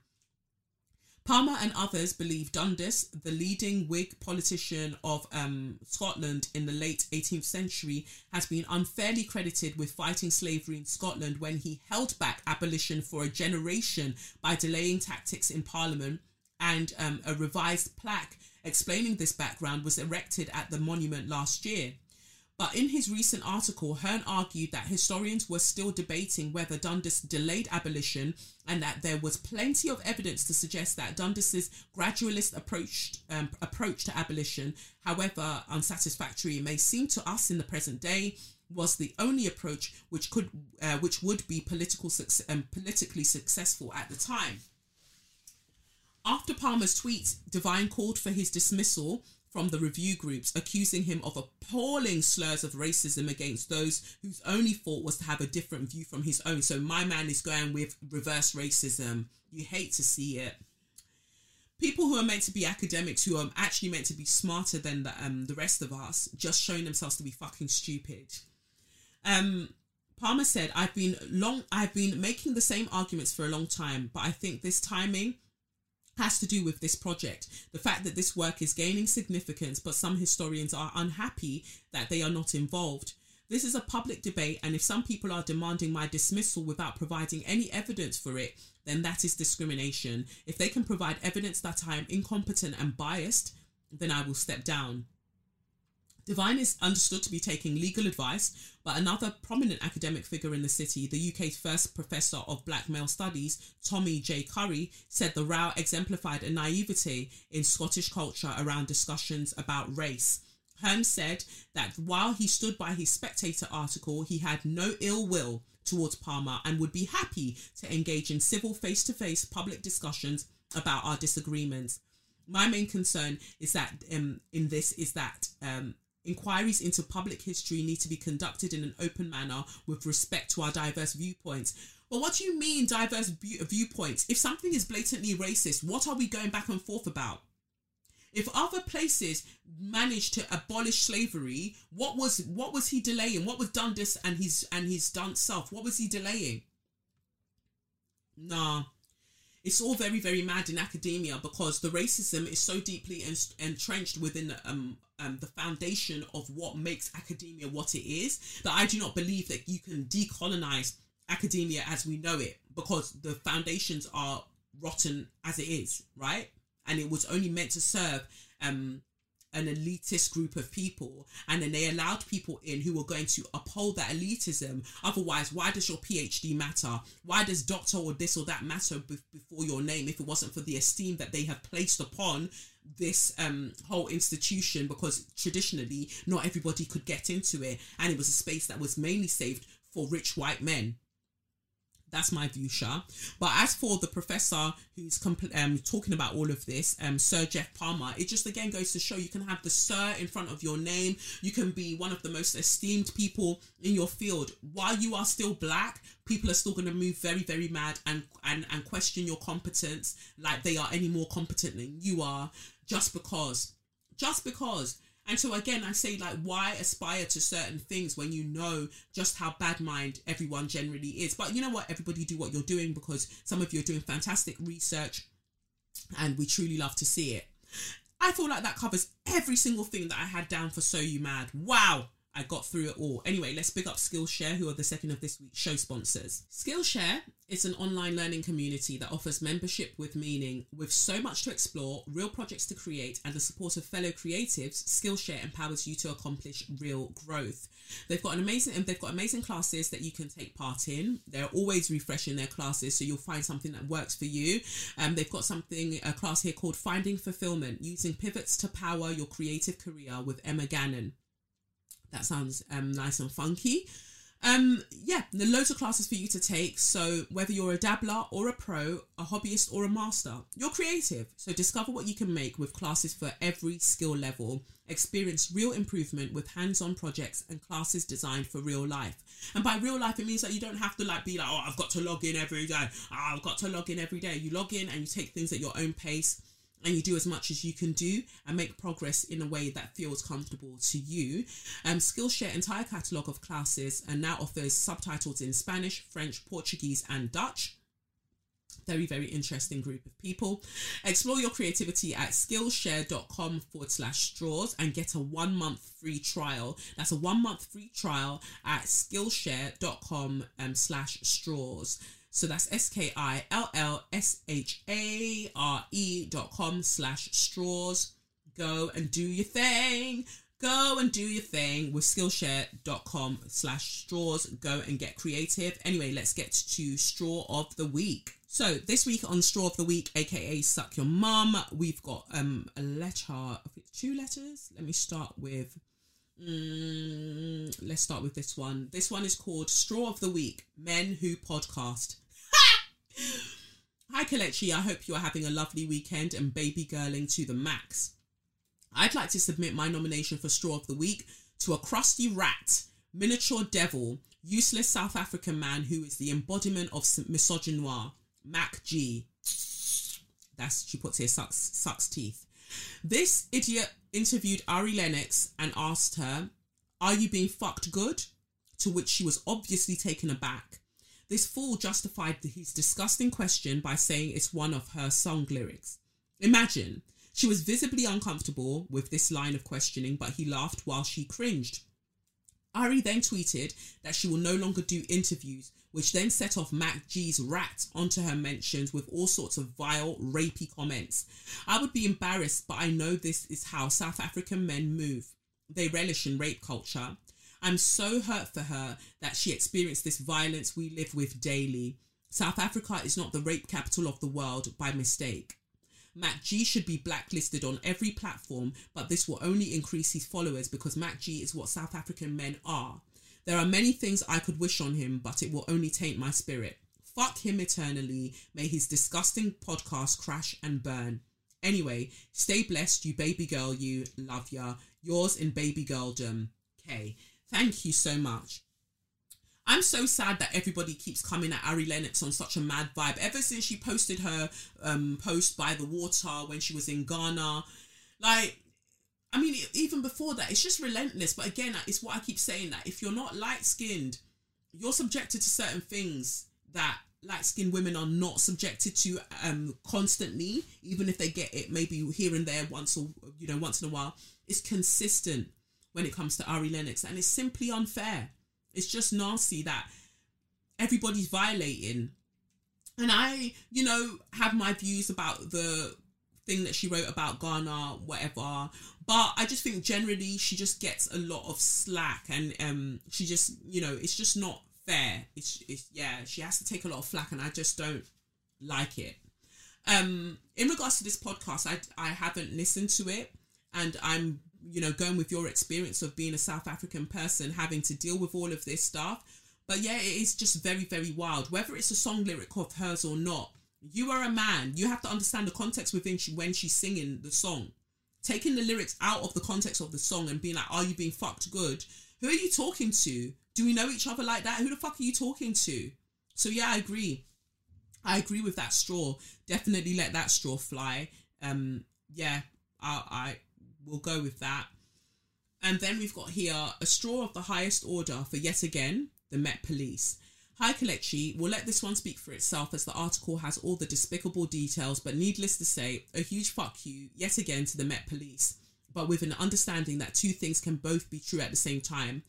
As Lisa Betty points out on Instagram, almost Dr. Lisa Betty, a babe, they wrote here, the nature of the nature of white people activism basically ostracizes people of colour.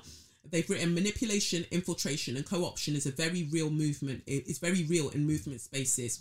So although I have sympathy for what these climate activists were put through, we also have to be clear that if your climate movement activism does not / is not Clearly centering Black, Brown, Indigenous people, women and femmes as the leaders and in leadership. 2, centers those marginalised by climate crisis. 3, advocates against colonialism, neocolonialism and militarism. 4, rooted in Black, Brown, Indigenous spaces of generational ecological activism. You are literally sleeping with the cops anyway, because of course this would happen.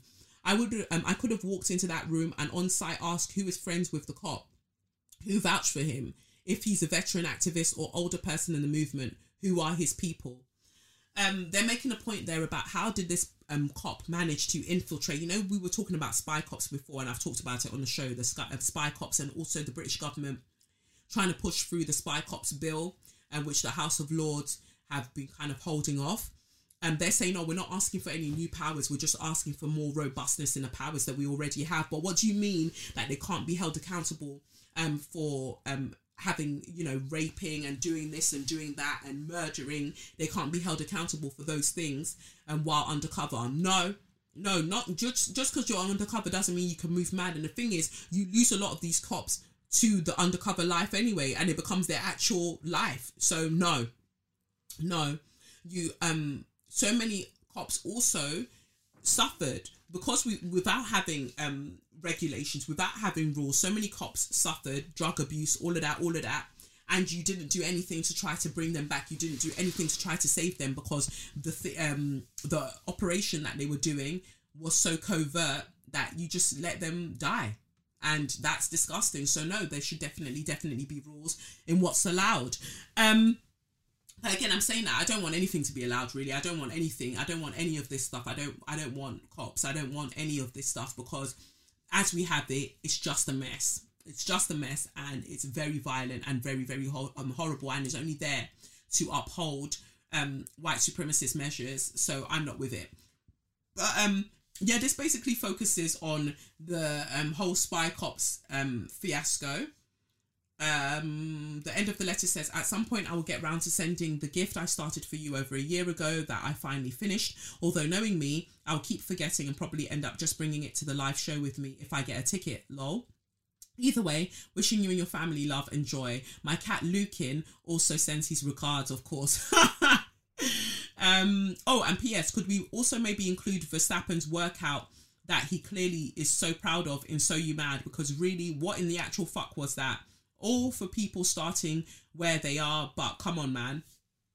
I've said it before. A lot of the personal trainers that some of the F1 drivers have are terrible. They're really terrible. They don't know what they're doing. Like, you just brought your bros on board. You just wanted your bros to be able to travel around the world with you because they do not know what they're doing. And Hamilton's thrown shade about it before, where he said, like, you know, before Angela Cullen, the PTs that he had were just like PTs. They just weren't holistic in that way, but she came with all of the energy. Or no, he said the physios that he had were basically glorified PTs, basically. And since getting Angela, like a true physio, she's really changed a lot for him. And honestly, I saw that workout that Verstappen was doing in his stories. I went to go and watch because I was just like, what is this? Remembering that I've been a qualified personal trainer since about 2012-13, I saw that and I was like, no, you're getting scammed. And while I'm laughing my head off, this shouldn't run. Like, I shouldn't care, but I do. This shouldn't run. Like, this is ridiculous. So, I mean, I can't do all the jobs, though. I can't train the drivers as well as, commentate. I've got to choose one. So, I'm going to have to let them have the PTs that they're having. But you can't be making a world champion, allegedly, be doing all of that higgy-hagger workout. Like, it's not giving what it's supposed to give, all in all. Anyway, let's get back to the Spy Cops chat. So, Mark Kennedy spent 7 years pretending to be a climate activist. If you haven't watched it, there's a show on BBC, a drama on BBC, it should still be there, called Undercover, starring Sophie Okonedo and Adrian Lester. I know I've mentioned it on the show before. You should definitely watch that because it's based on this, or it's based on situations like this. It says here, when Kate Wilson was 23, she got deceived into having sex with an older guy who wasn't what he appeared to be. To her, he was Mark Stone, a radical environmental activist who shared her taste in country music and her belief that capitalism is destroying the planet. He wrote poetry for her, went to her grandmother's 90th birthday party and helped her organise a massive protest against the G8 summit in Scotland. They lived together nearly 2 years as lovers and stayed close friends years after. It's only after that then she discovered that no, that's not him at all. His name's Mark Kennedy. It says here, but 7 years after they first met in 2010, their intimate relationship imploded when Wilson learned the shocking truth about Stone's true identity. Not only was that his real name was, that his real last name was Kennedy, not only did he have a wife and 2 kids, but the person with whom Wilson had shared many of her interests and dreams, who told her lots of his most intimate stories and secrets, was actually working for the British state. In 2003, Kennedy had been sent undercover by an elite unit in London's Metropolitan Police Service to gather intelligence on activists like Wilson. He spent 7 years living a double life. He was a fearless organiser who had a shadowy backstory as a cocaine runner, but he was also a cop with a family in Ireland. Until the day that he was outed by a small group of sleuthing activists, Kennedy was a trusted leader in a movement that was desperately trying to wake up Britain and the world to the impending horrors of the climate emergency. But his friends, comrades, and at least 10 other women that he had sex with had no idea Kennedy was selling them out to governments and corporations that had a vested interest in keeping the country hooked on fossil fuels. That just goes to show you all the things, really, doesn't it? And that was 2000 and what was it? We say 2003. He was sent undercover. I believe it was 2003, right? Since then, social media has blown up. So a lot of the infiltrating that a lot of these cops are doing, they don't really need to do a lot of it in person anymore. Instead, they're creating accounts, following people, trying to friend up people. This is why I can't be you lot's friend. I mean, I'm so sorry. Like, I think that you're lovely. I love interacting with people. But me, I know the things that I talk about on this show.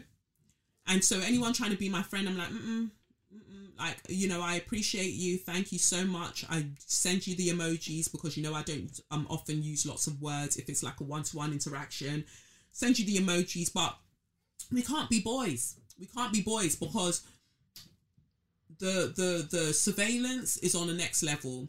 And the thing is, I haven't got much to hide. I mean, I just freaking told you about the Dipsy and the Womanizer, and I used Michael Jackson's song to kind of, you know, express what the climax was like. I've done all of that, so I know that, but I just don't like it. I don't feel comfortable with it, and it's very scary. It's very, very scary what's going on. It's very nasty.